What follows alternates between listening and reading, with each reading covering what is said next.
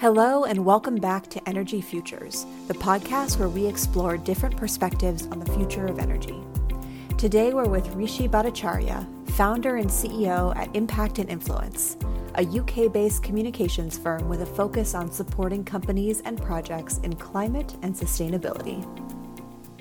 Hi Rishi, welcome to Energy Futures. So excited to have you representing Impact and Influence and here today to tell us about your journey in the energy and sustainability and climate space. So first thing first, Rishi, tell me about your background and what led you to this space. Well, thanks, Catherine, first of all, for inviting me onto your podcast. My background is that I started off as a journalist for the first 10 years of my career, and that exposed me to energy through broadcasting stories about the sector and predominantly on a place called Sellafield in the northwest of England, which has a big nuclear site. And so I did lots and lots of stories about Sellafield when I was a reporter. Then after that, I moved into communications consultancy. And during that time, represented lots of different companies in the energy space. And that's really where I got exposed to it. Now, having worked at a couple of agencies, I decided in the last year to set up my own company, Impact and Influence. And I continue the pathway in terms of operating in the energy, climate, sustainability space. It's very cool how people's paths take them all around in circles, but kind of end up in the same place, that energy, climate, sustainability really matters. And there's a lot that can be done in a lot of different ways. I think that's right. There was I have to say, a kind of penny dropping moment for me. I was at a brilliant conference called the Summit of Minds in France, in the Alps. And in the shadow of Mont Blanc is the glacier. And anyway, at this conference, they had actually some amazing climate scientists who were so compelling about the climate. But the penny dropping moment, as I would call it, is the mountain guides or the taxi drivers in the town that would tell you about the retreat of the glacier. And I think for me, it was the first time. And I'd obviously heard about the effects of climate change. I'd read the reports, I'd looked into it and studied it. But it was that moment of saying, look at how this glacier is retreating, and it's retreated this far in 20 years, and it's the climate here in Chamonix. And that was a key moment for me, because that actually, led me in not necessarily a different direction, but starting to look at the challenges of energy and the challenges of climate through a different prism. That's so interesting. And I feel like there are so many moments like that where it's not the macro trend that you read in a report. It's the actually being somewhere and looking at something and saying, hey, in my not so distant past, this looked totally different and that's not normal. And I feel like there's something we can and should be doing about it. So that's right. Yeah. Well, when you think about that, where do you start? We've got a billion different people who probably have 10 billion different ideas on what you should do. Coming from the perspective of Europeans, there's already more of a kind of enlightened focus on climate and sustainability and energy. But you've worked all over the world and with global clients. So how's that shaped your view, and what has that led you to think is the way forward? I think there's something in where you sit in the world shapes your view on climate or energy. I think that it's not quite an entitlement in developed countries like the UK or the US, but it's an expectation that when you flick a switch, the light's always going to come on. And it's a massive drama if it doesn't. In other parts of the world, a light bulb coming on is transformational. The other key thing, I think, is technology.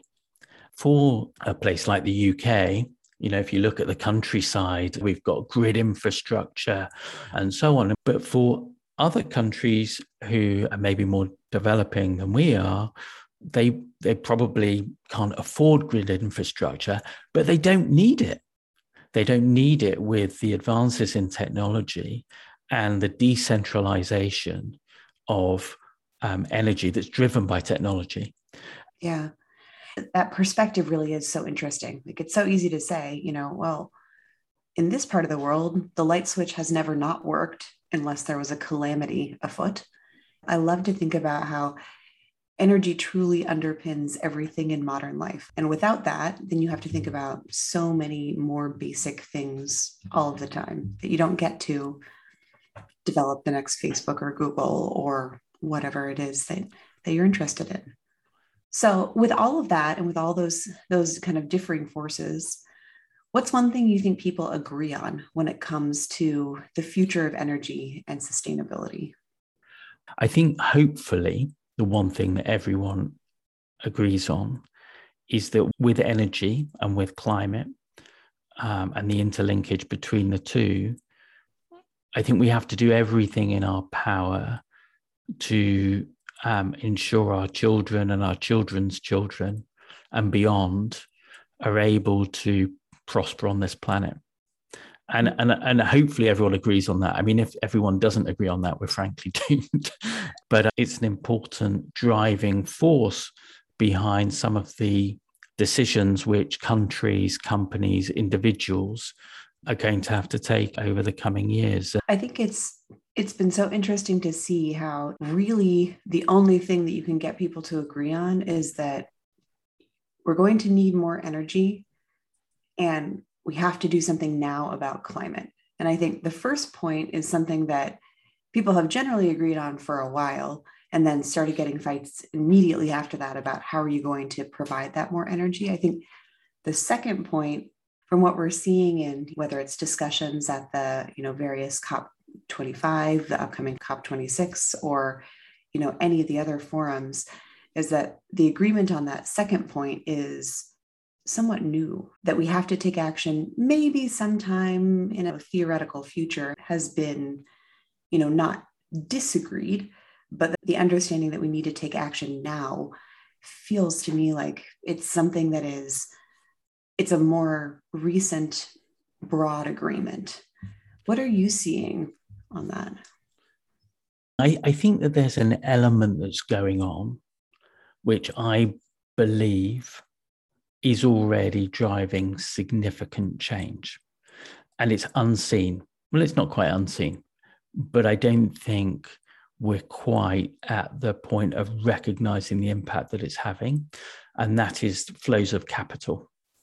And so on one hand, you may have the Greta generation or protests on streets, and that does have an impact. And I believe that has, certainly from the generation it came from, had an impact, for example, on my generation, which is positive. But the capital flows is really fascinating to watch, because if investment, as it has done, starts to go away from those who are regarded to be the greatest polluters, and they struggle to get investment, that's going to massively impact their business. And then on the counterpoint of that is if that capital goes towards new technologies, that could have a significant positive impact. So I think the capital flows point is a really important one for us to watch. And what's driving that is not, the kind of things maybe that I've expressed about, being custodians of the planet. It's capital's view about risk. And if an investment is seen as inherently risky or going to get riskier because of its profile, either through operations or reputationally, then that capital will go elsewhere. And I think that's going to have actually as big an impact as anything on the pathway that energy goes on, bearing in mind, of course, that it's not a homogeneous blob, but it's made up of lots of different elements. Yeah, for sure. I think that capital flow is so interesting. And I think that's even a fourth point maybe that is coming in more and more agreement is energy isn't a homogeneous blob, and it's going to take all different kinds and forms to make up the future, if for no other reason than demand is just too big to have any other outcome. I think that's right. And your point about the world needing more energy, I think he's right. And it's the blend of that energy which is going to be crucial, and actually how it links to your point about climate.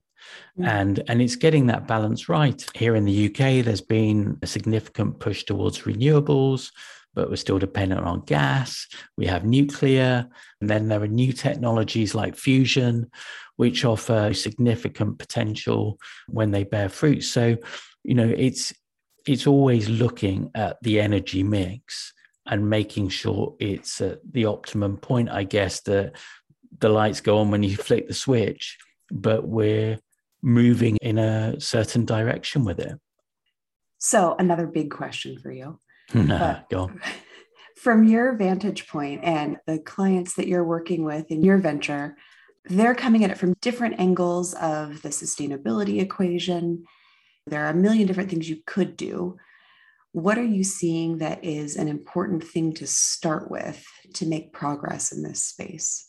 I believe that if communications is done in the right way, it can play a role in accelerating the pace of change towards the types of technologies or companies or organizations that can play a crucial role in accelerating the transition to net zero.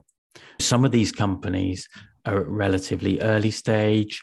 Some will require investment in the future.